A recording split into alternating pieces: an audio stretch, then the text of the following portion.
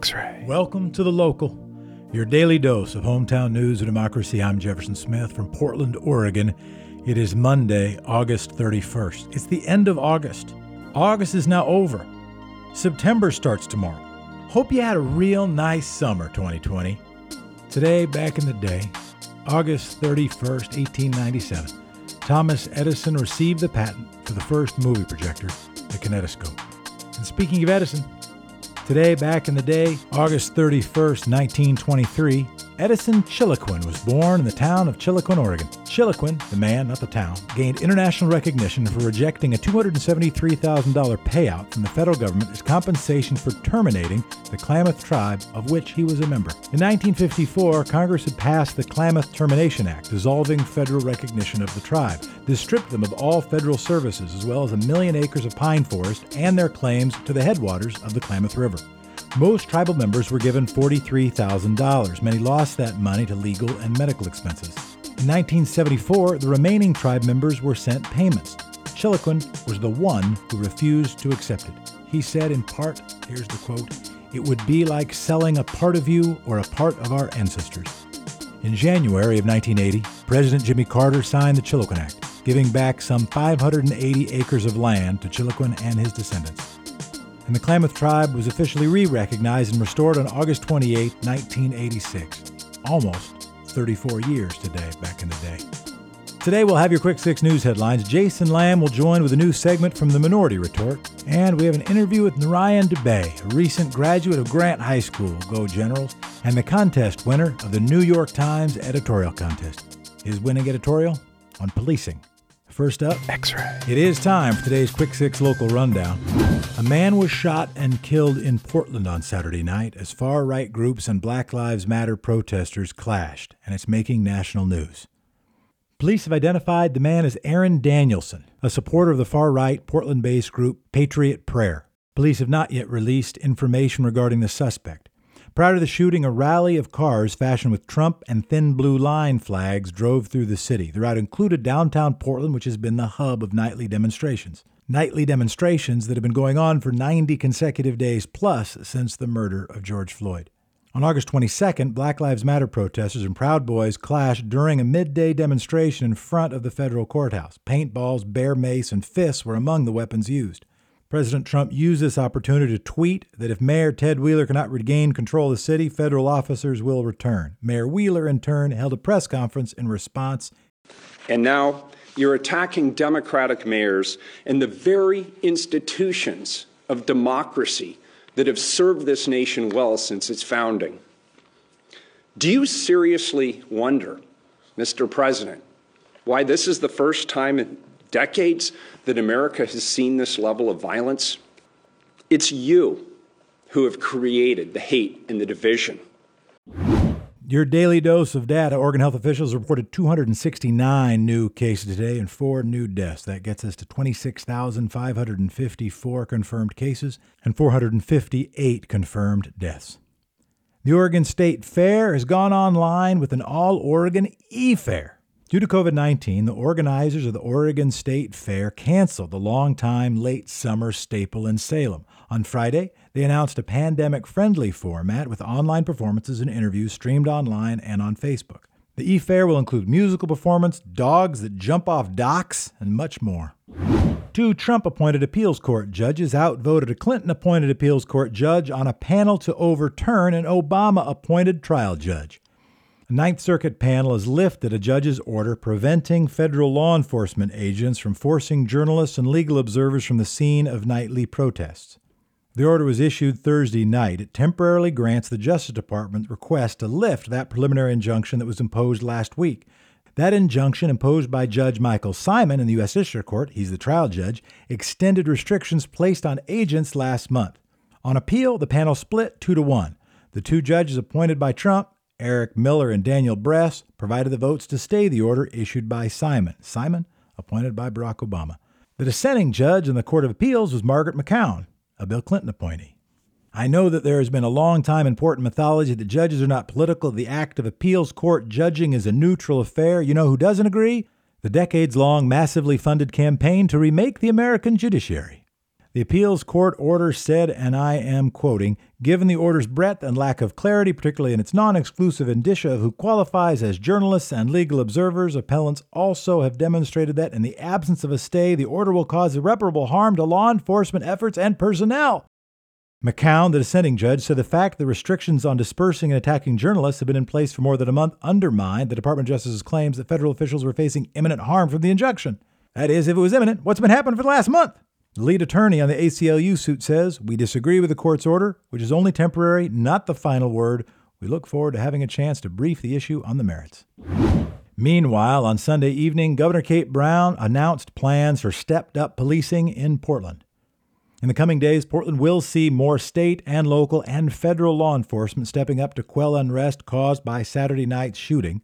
In the statement, Brown announced what she called a unified law enforcement plan to protect free speech and bring violence and arson to an end in Portland. The proposal aims to help police respond to demonstrations for racial justice as well as recent counter-demonstrations from far-right groups that led to violence. The announcement also stated the additional resources will give police a better chance to arrest and charge people who are engaged in violent or destructive acts. Brown is also proposing to bring police in from neighboring jurisdictions like Clackamas and Washington County Sheriff's Offices and the Gresham Police Department. And in a ripple of hope, the Portland group Taking Ownership PDX is on a mission to save black neighborhoods. Randall Wyatt, founder of the group, came up with a project aimed at protecting Portland's black neighborhoods by renovating and repairing homes. He says the effort is to help deflect gentrification and displacement. He posted to social media about the idea. Within a week, more than 50 volunteers signed up. Since starting in June, Taking Ownership PDX has grown to become a community collective of contractors, neighbors, businesses, even realtors. Lauren Gaucher, a realtor and board member, said, and I'm quoting, "This is me taking the profit I make off of this and funneling it directly into something that can be reparations for black homeowners here in Portland." Taking Ownership PDX is currently in the process of getting their permits to become a nonprofit organization. They're still looking for more volunteers to help out. Speaking of people helping, a bake sale is raising money to support Portland's homeless youth. Youth Without Barriers held a bake sale on Sunday to raise funds for Portland's younger population of people experiencing homelessness. Riley Himmelman, founder of Youth Without Barriers, said, and I'm quoting, "We're raising some funds for them to continue to have quality of life stuff, groceries, phone bills paid, help with rent. Youth Without Barriers also helps younger people experiencing homelessness with more than just money. The event serves as a way for youth to be part of the community and to help everyone feel a part of it too." There are beautiful people doing beautiful things out there, folks. And that is today's Quick Six Local Rundown. X-Ray. Jason Lamb joins us next with his segment from Minority Retort. Jason is joined by nationally renowned artists Damien Jeter and Karen Slack, new artistic advisors to the Portland Opera. Hey everybody, it's time for another episode of Minority Retort. My name is Jason Lamb. I'm the co-host and co-producer of Minority Retort, the comedy show, which you can see most of the time at the Siren Theater in downtown Portland. It's an all-people of color comedy show hosted by myself, Julia Ramos, and a now rotating cast of POC comedic characters that hopefully we'll be bringing back to you at some point when the world isn't so crazy. But here on this show, we don't just talk to comedians and talk about comedy. We also talk to other talented, creative, and thoughtful people of color who are doing big things in the community and the world at large. Which brings me to today's guests, each of whom have made significant contributions to the world of opera as performers, and now will be making an impact on a different level in the roles as artistic advisors to our very own Portland Opera. It's a pleasure to welcome to the show Damien Jeter and Karen Slack. Damien and Karen, how are you? Good, how are you doing? Good, thanks. Thanks for being on the show. I appreciate it. Now, I have to tell you, in the interest of full disclosure to you both, I know absolutely nothing about opera. And I'm sure you maybe encountered many people like me over the course of your careers that you have put you in the position I'm asking you to be in today, is to educate a heathen like myself about opera. So I guess to get things started, we'll start with you, Damien. What was it about opera that drew you to it? And how did you discover it, and what drew you to it? I think I discovered it kind of late, actually. When I was an undergrad as a music education major, I was actually a trumpet major, and as a part of those sort of classes you take to become a teacher, those method classes. So you take like woodwind methods and brass methods and stuff like that. I took a beginning voice class, and on the first day we had to sing America the Beautiful. And so I stood up in front of the class and I sang, and I grew up in a musical household. My whole family, they all sing. And I sat down. I was like, that was pretty good, I thought. And then after class, the teacher says, I think you should take lessons. And I'm sort of horrified because I was like, I didn't think I was that bad, actually. I thought it was pretty good. And she was like, no, actually, I think you have the potential to be an opera singer. So, and I had never thought about opera. I wanted to be a conductor and a composer, and that's what I wanted to do. I was really into the instrumental world. And then I started listening to opera, and I was like, oh, this is kind of cool. And I think the thing that drew me to it was like probably the power of it all. Just to be able to be on stage and to sing with an orchestra in the pit and be able to sing over that orchestra and just sort of let it all out is powerful. And Karen, how about you? How did you come upon opera? I discovered opera when I was 14 years old. I'm originally from Philadelphia. I live in Philadelphia now. So, we are a big arts town, all kinds of music. And so I went to the Philadelphia High School for Creative and Performing Arts, where I was a vocal music major, and my choral teacher loved opera. And so we had to listen to opera every day, blasted in the hallway, 7 a.m. in the morning, we did all the big choral works and stuff. So, but I always had a voice. I always had this big, kind of high, powerful sound, but it was just like ugly and unruly because, I always say it's like a puppy with big paws, ridiculous, just all over the place. And so, I went to my first opera when I was 16 years old. I saw Carmen with Denise Graves, the legendary African-American mezzo-soprano. And it changed my life to see a Black woman up there on that stage, and it made me believe that I could do it, and so I would sing and people would give me money. I would win these competitions, the little local kind of things. And I'm like, okay, I can do this. I sing and people give me money, and I've been able to sing and people give me money ever since. So. Well, yeah. And why stop? I mean, once you've discovered that, why stop? Exactly. Sometimes the checks are big and sometimes they're small. So, As long as you're able to cash them, I guess, is the only thing really that matters. Exactly. So, both of you kind of touched on what my next question was going to be, and it's based upon what I perceive about opera and performing it, that it's such an expression of raw emotion. It appears that you can reach something inside yourself, and just completely release it, and to do that well in front of a massive audience. And I wonder if you can just describe what that feels like to be able to do that. It feels very scary. I'm not exaggerating. Literally, it feels like I'm walking across the stage with no clothes on. That's what it feels like to me. There is the power aspect of it. You certainly feel like you could, conquer the world, but at the same time, it is one of the most vulnerable places that I think one can be. Before we close out, how can people reach you, and what are your respective websites? And if people want to find out more about your work, how can they do that? Damien. You can reach me at DamienJetermusic.com. That's with a G, DAMIENGETER, or on Instagram at DGETER. And Karen? I the best way to reach me is like Facebook. Facebook, Karen Slack. I have a fan page, and also Instagram. I'm Kiki Slack. That's my alias. Please tune into my Facebook live show every Thursday at 8:00 called Kiki Conversations. It's fabulous. Yes, we have the real conversations with the real artists, and I would love to have you come on, Jason. That would be amazing to have you come on. And, wait, tell me more. What conversations are we talking about? Oh, well, listen, whatever you want to talk about. But it was born during COVID, of course, at my kitchen table. And it started off with me talking to a friend over drinks, which is what I do all the time. As you can tell, I love to talk. So, and I love to talk to people. And so I just started this Facebook live show, and Damien's been on with some amazing artists, and I do it every Thursday night at 8:00 Eastern Standard Time. And also I have a YouTube page, Kiki Conversations with a K. And so I just talk to artists and talk to people. This week I have a fierce panel of Black women leaders, women who are chairmen of boards with opera companies, and women who have their own businesses. And so, yeah, but I go the whole gamut: opera, music theater, or whatever comes to me. So, or radio hosts. Yeah. So.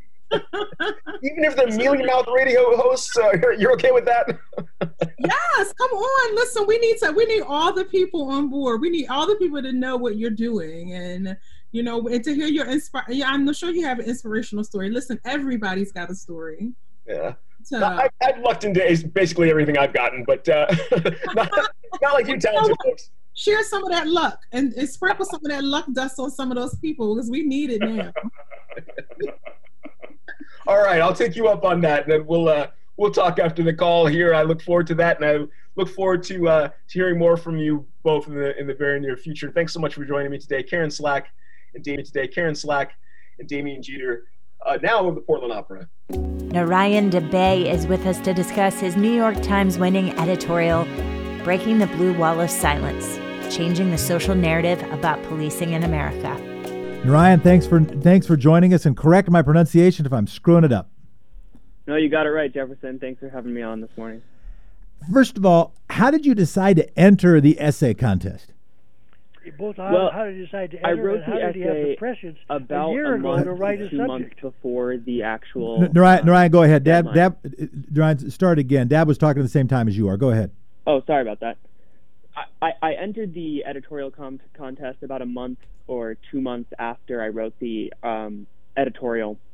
I wrote the editorial for my local high school newspaper, Grant Magazine, and I saw the opportunity to submit it as a chance to potentially reach a wider audience. I was having conversations as a result of my editorial in my community at my school, but I felt like I wanted to contribute to the wider conversation to potentially reach people that had different views than my own. And so that was the reason for sending it to the New York Times. And how did you pick the topic? How did you have the prescience? Was it just because you've been paying attention to what's been happening since before Ferguson several years ago? The alignment of your topic, what's happening in America right now, is hand in glove. Right, absolutely. Well, the impetus, of course, for my editorial was the shooting of my cousin, Isaiah Tucker, in July of 2017.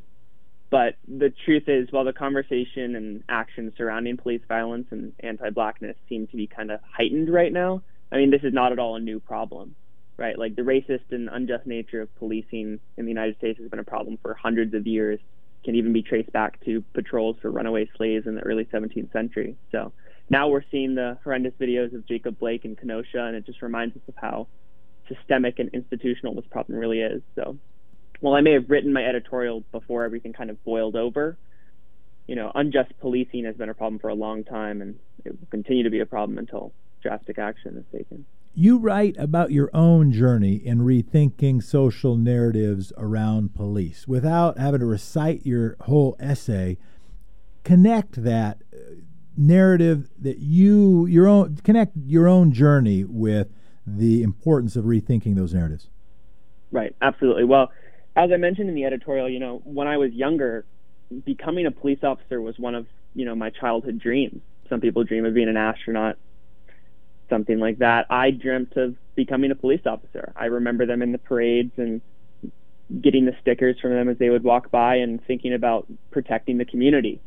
And so when I would hear at a young age examples of police brutality or see videos of Eric Garner, for example, my first reaction was to defend the morality of the individual police officer. It was to think about the police officer as an individual and to see how I could defend this person that I saw as a hero.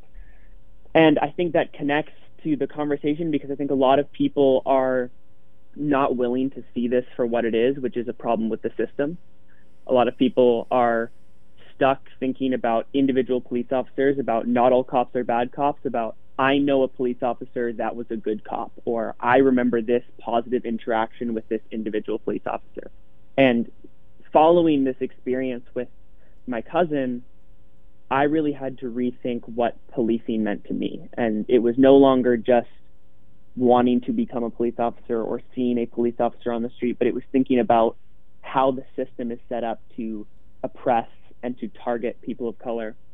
And that really changed my perspective. Gen Z, your generation, which you can call whatever you want, has been instrumental in this wave of Black Lives Matter protests. How do you characterize how your generation is showing up at this point in history? How do you understand that? Is it merely that our younger voices are leading indicators, that they have been present at a time and their opinions have been formed at a time of greater awareness? Talk to us about the generational aspect of what we're seeing in our country. Right, absolutely. Well, I think what it shows, to be honest, is that people are fed up. You know, a lot of the people who are getting involved in this movement and who are catalyzing the movement, to be honest, are Black and brown youth, people my age and younger who, you know, haven't spent that much time experiencing life and experiencing their community because they're only 15, 16, 17, 18, and yet they've had enough time to know that what we're seeing right now is unacceptable and it's way past time that something happens. And I think the sort of heightened conversation, the action, the undying movement that we're seeing right now, the protests, the marches every single night, it's showing that the youth are no longer willing to be passive. We're no longer willing to let the adults control the conversation. And the world that we live in, we are taking the opportunity to contribute to the conversation. We want to be in front now. I think that's what I'm seeing right now, is that people are just fed up, especially the youth. Changing the subject, Ray, you attended Grant High School. How many of the 4 years that it takes to get through high school now were you actually at Grant High School rather than sent off to Madison? Right. We were. I was there for my freshman year and for part of my senior year. Obviously, the senior year got cut a little bit short, but the middle 2 years, my sophomore and my junior year, we were at the Marshall campus down in Southeast Portland. So you knew the school both before and after the renovation. How do you feel about the renovation? Actually, it's more than a renovation; it's a major rebuild. Right, that's did true. It work? Right. Well, walking up to the building on my first day of senior year, it felt very familiar since they kept the outside and they restored it to what it was for for 100 years before that. But the inside is almost unrecognizable. You know, it looks completely modernized. They have a giant staircase in the center that kind of opens the whole floor plan up. And I mean, they really designed the whole thing to be modern. There's collaborative workspaces, forums where people can sit and, you know, collaborate with one another, whiteboards on the walls, glass classrooms where people can go in and out. So it was unrecognizable at first, but it became clear, you know, over the next few months that they really designed it in a way that was conducive to collaborative learning, and that was definitely an awesome part of the renovation. And do you have an opinion on the mural? Personally, you should explain to people what I'm talking about. Right. So the murals are these historic murals that were built, I don't know exactly how long ago, but several decades ago, I think, it was in the 30s. The auditorium of Grant High School, and they were originally put there to honor one of Grant's earlier principals. But the murals depict a whitewashed view of history in which, you know, you have pilgrims or people coming over from Europe to interact with the Native Americans and indigenous peoples, and in the murals they have their guns lowered and they're, you know, offering peace, which we know, if you look at any sort of historical documentation, that's just an inaccurate representation of what happened. It was far more violent, far more oppressive, and, you know, I think the NASU and at Grant High School has talked about the need to, share what really happened and to not present this whitewashed, idealistic view of history that kind of paints over what really happened, paints over the oppression and the discrimination. And I agree with them. I think having that, they call it the ideals of education, which, maybe it is an ideal situation of, interaction between two different cultures. But I think, if the ideals of education are whitewashing and painting over what really happened, then I can't agree with that statement. So, Narain, how did you recommend that we break the blue wall of silence?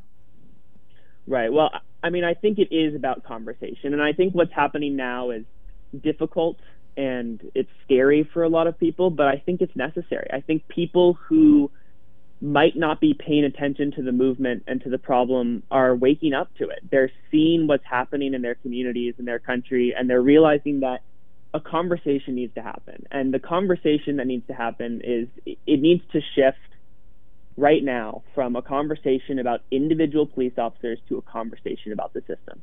People need to read about the history of policing.